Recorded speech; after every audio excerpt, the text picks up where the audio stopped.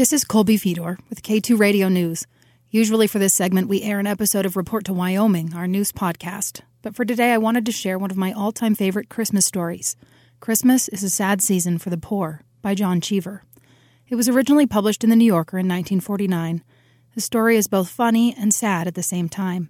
It explores the question of charity and its many faces.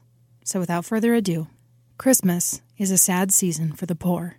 The phrase came to Charlie an instant after the alarm clock had waked him and named him from an amorphous depression that had troubled him all the previous evening.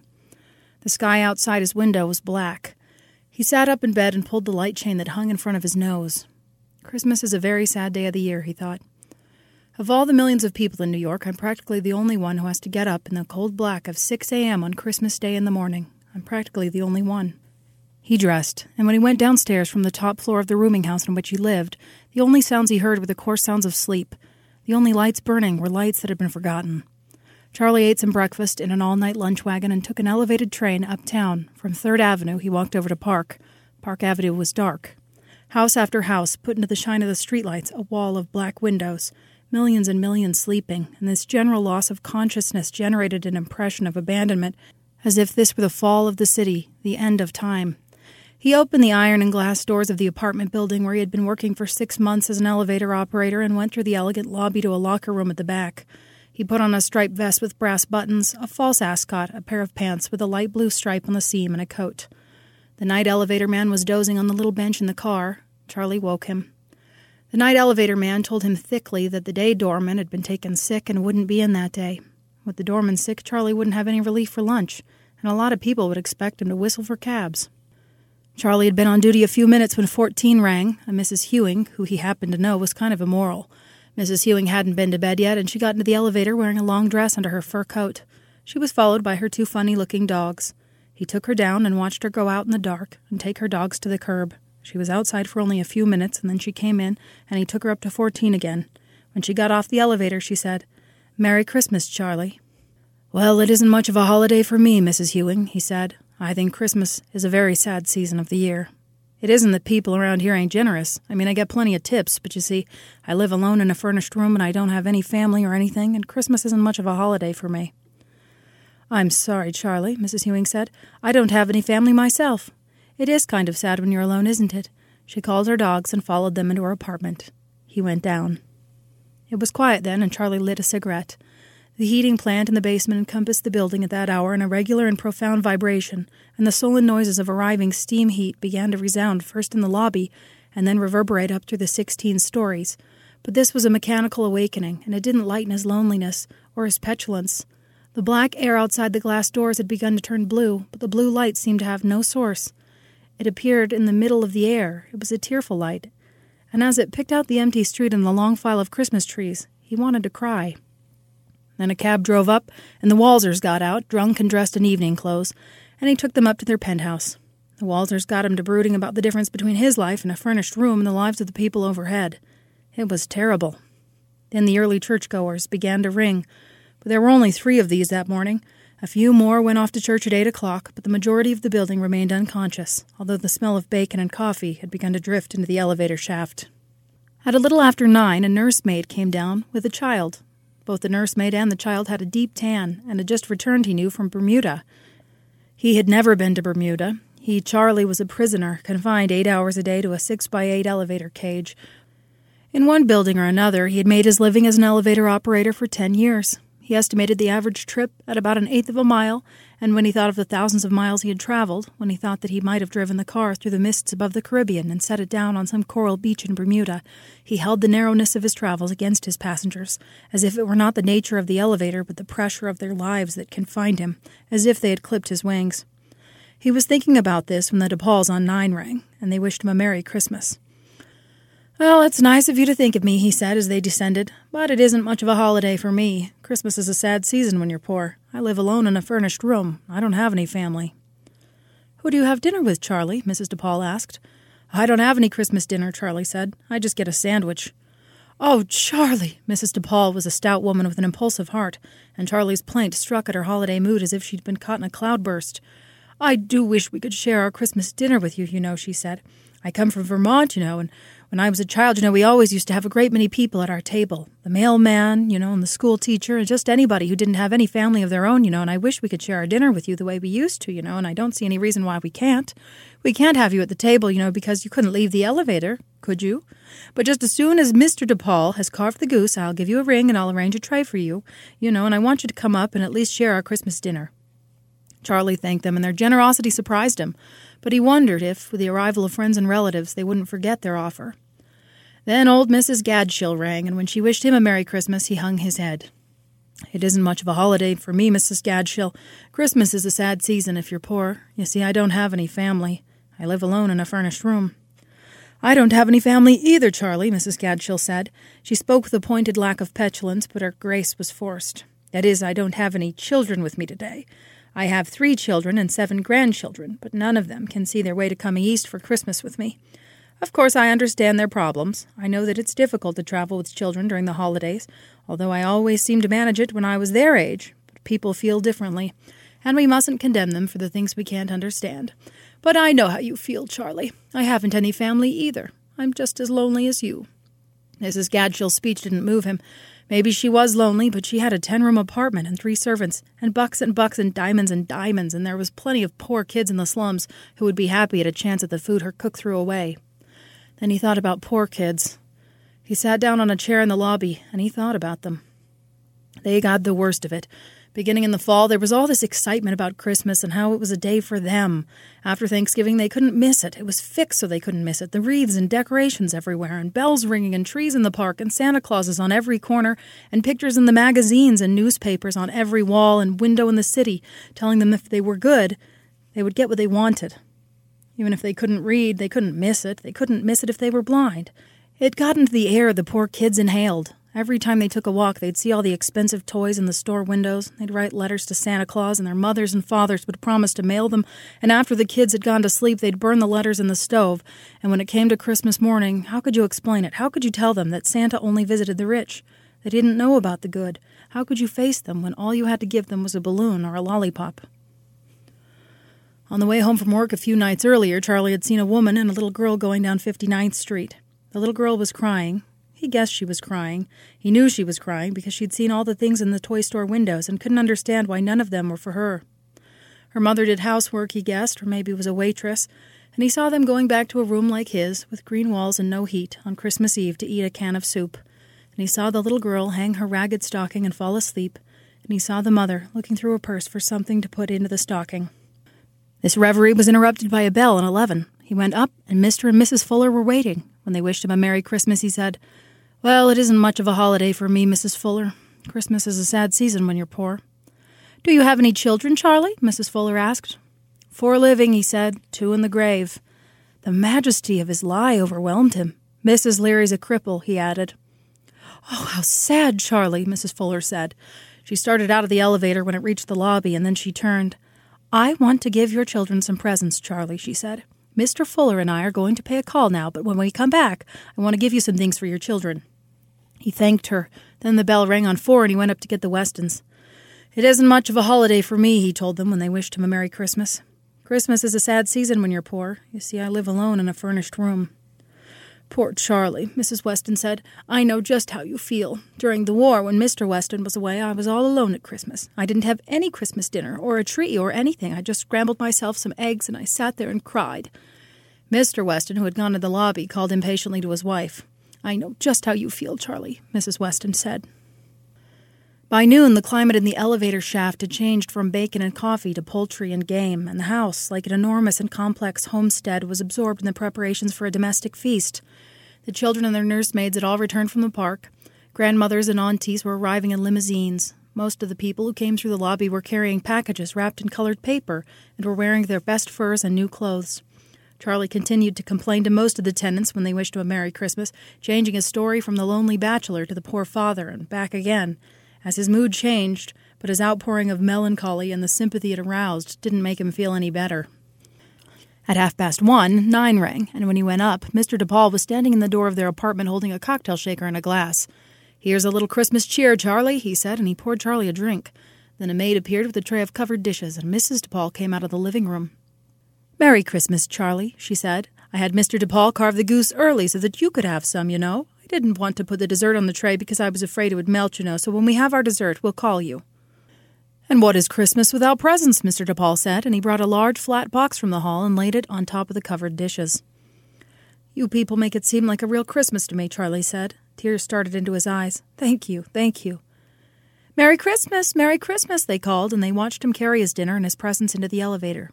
He took the tray and the box into the locker room when he got down. On the tray there was a soup, some kind of creamed fish, and a serving of goose. The bell rang again, but before he answered it, he tore open the DePaul's box and saw that it held a dressing gown. Their generosity and their cocktail had begun to work on his brain, and he went jubilantly up to 12. Mrs. Gadshill's maid was standing in the door of the tray, and Mrs. Gadshill stood behind her.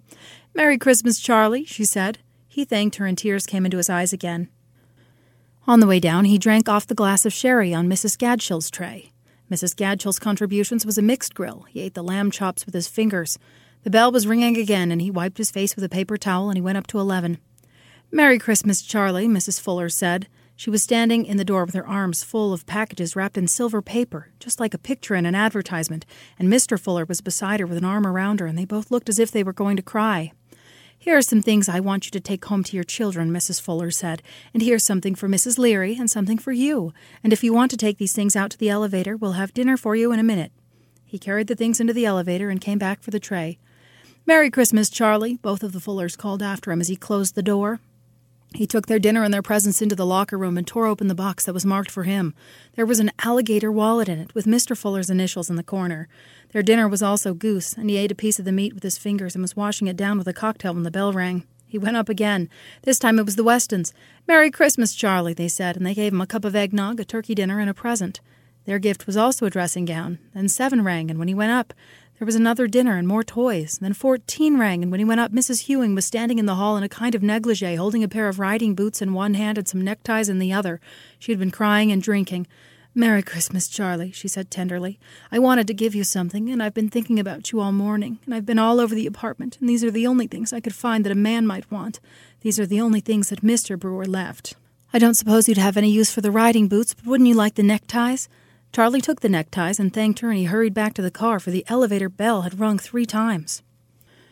By 3 o'clock, Charlie had 14 dinners spread on the table and the floor of the locker room, and the bell kept ringing. Just as he started to eat one, he would have to go up and get another, and he was in the middle of the Parsons' roast beef when he had to go up and get the DePaul's dessert.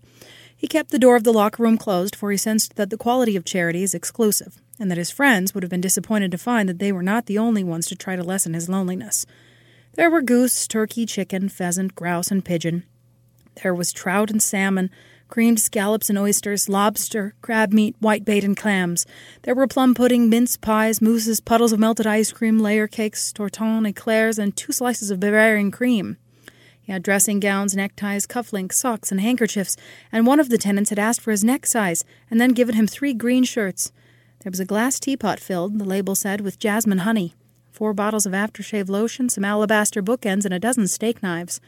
The avalanche of charity he had precipitated filled the locker room and made him hesitant, now and then, as if he had touched some wellspring in the female heart that would bury him alive in food and dressing gowns. He had made almost no headway on the food, for all the servings were preternaturally large, as if loneliness had been counted on to generate in him a brutish appetite.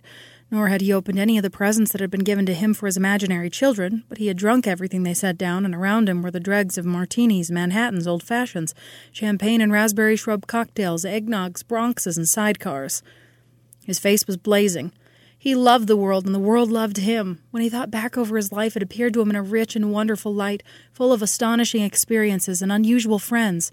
He thought that his job as an elevator operator, cruising up and down through hundreds of feet of perilous space, demanded the nerve and the intellect of a birdman.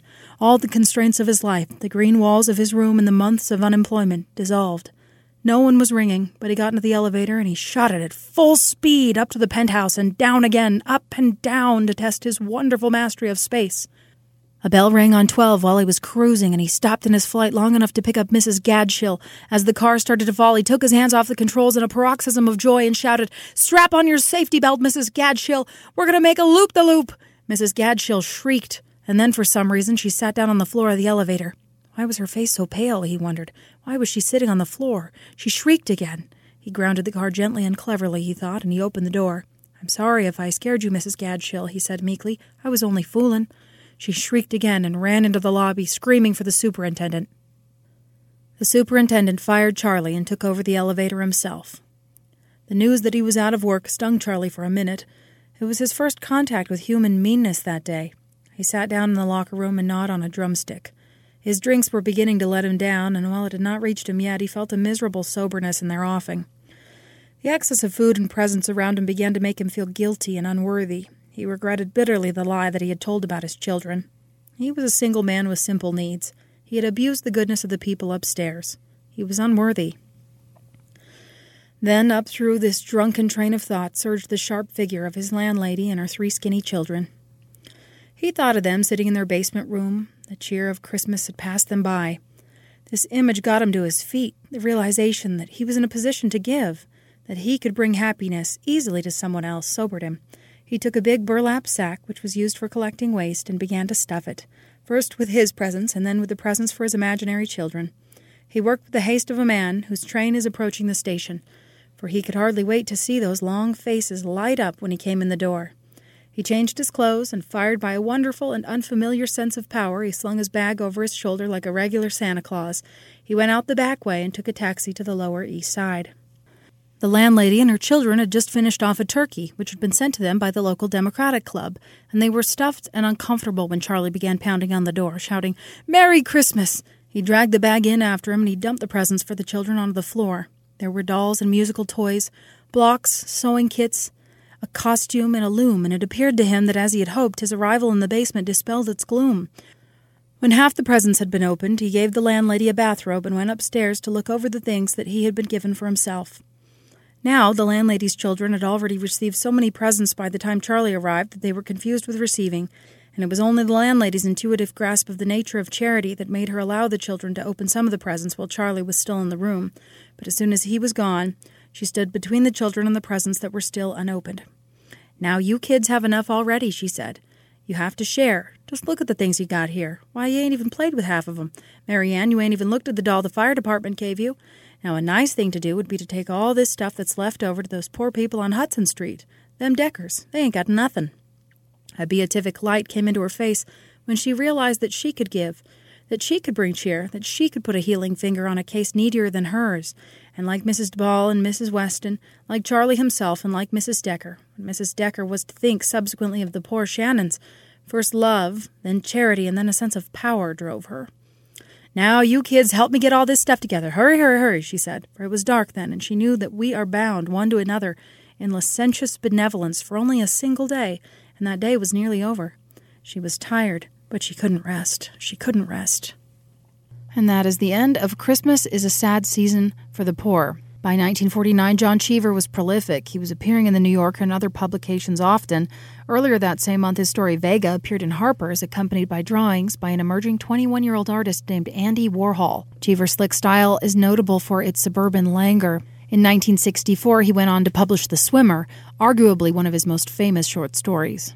For the rest of this segment, we will be listening to Charles Dickens's What Christmas Is as We Grow Older. It's largely a story about the importance of Christmas and self-reflection during the holiday. What Christmas Is as We Grow Older, by Charles Dickens. Time was, with most of us, when Christmas Day, encircling all our limited world like a magic ring, left nothing out for us to miss or seek, bound together all our home enjoyments, affections, and hopes, grouped everything and everyone around the Christmas fire, and made the little picture shining in our bright young eyes complete. Time came, perhaps, all so soon, when our thoughts overleaped that narrow boundary, when there was someone very dear, we thought then, very beautiful and absolutely perfect, wanting to the fullness of our happiness, when we were wanting too, or we thought so, which did just as well, at the Christmas hearth by which that someone sat, and when we intertwined with every wreath and garland of our life that someone's name. That was the time for the bright visionary Christmases which have long arisen from us to show faintly after summer rain in the palest edges of the rainbow. That was the time for the beatified enjoyment of the things that were to be and never were, and yet the things that were so real in our resolute hope that it would be hard to say now what realities achieved since have been stronger. What? Did that Christmas never really come when we and the priceless pearl, who was our young choice, were received after the happiest of totally impossible marriages by the two united families previously at daggers drawn on our account? When brothers and sisters-in-law, who had always been rather cool to us before our relationship was effected, perfectly doted on us, and when fathers and mothers overwhelmed us with unlimited incomes? Was that Christmas dinner never really eaten, after which we arose and generously and eloquently rendered honor to our late rival present in the company, then and there exchanging friendship and forgiveness, and founding an attachment not to be surpassed in Greco-Roman story which subsisted until death? Has that same rival long ceased to care for that same priceless pearl and married for money and become usurious? Above all, do we really know now that we should probably have been miserable if we had won and worn the pearl, and that we are better without her? That Christmas, when we had recently achieved so much fame, when we had been carried in triumph somewhere for doing something great and good, when we had won an honored and ennobled name and arrived and were received at home in a shower of tears of joy, is it possible that that Christmas has not come yet? And is our life here, at the best, so constituted that, pausing as we advanced at such a noticeable milestone in the track as this great birthday, we look back on the things that never were as naturally and fully, as gravely as on the things that have been and are gone, or have been and still are? If it be so, and so it seems to be, must we come to the conclusion that life is little better than a dream, and little worth the loves and strivings that we crowd into it? No. Far be such miscalled philosophy from us, dear reader, on Christmas Day. Nearer and closer to our hearts be the Christmas spirit, which is the spirit of active usefulness, perseverance, cheerful discharge of duty, kindness, and forbearance. It is, in the last virtues especially, that we are, or should be, strengthened by the unaccomplished visions of our youth. For who shall say that they are not our teachers to deal gently even with the impalpable nothings of the earth? Therefore, as we grow older, let us be more thankful that the circle of our Christmas associations and of the lessons that they bring expands. Let us welcome every one of them and summon them to take their places by the Christmas hearth. Welcome, old aspirations, glittering creatures of an ardent fancy, to your shelter underneath the holly. We know you, and have not outlived you yet. Welcome, old projects and old loves, however fleeting, to your nooks among the steadier lights that burn around us. Welcome all that was ever real to our hearts, and for the earnestness that made you real, thanks to heaven. Do we build no Christmas castles in the clouds now?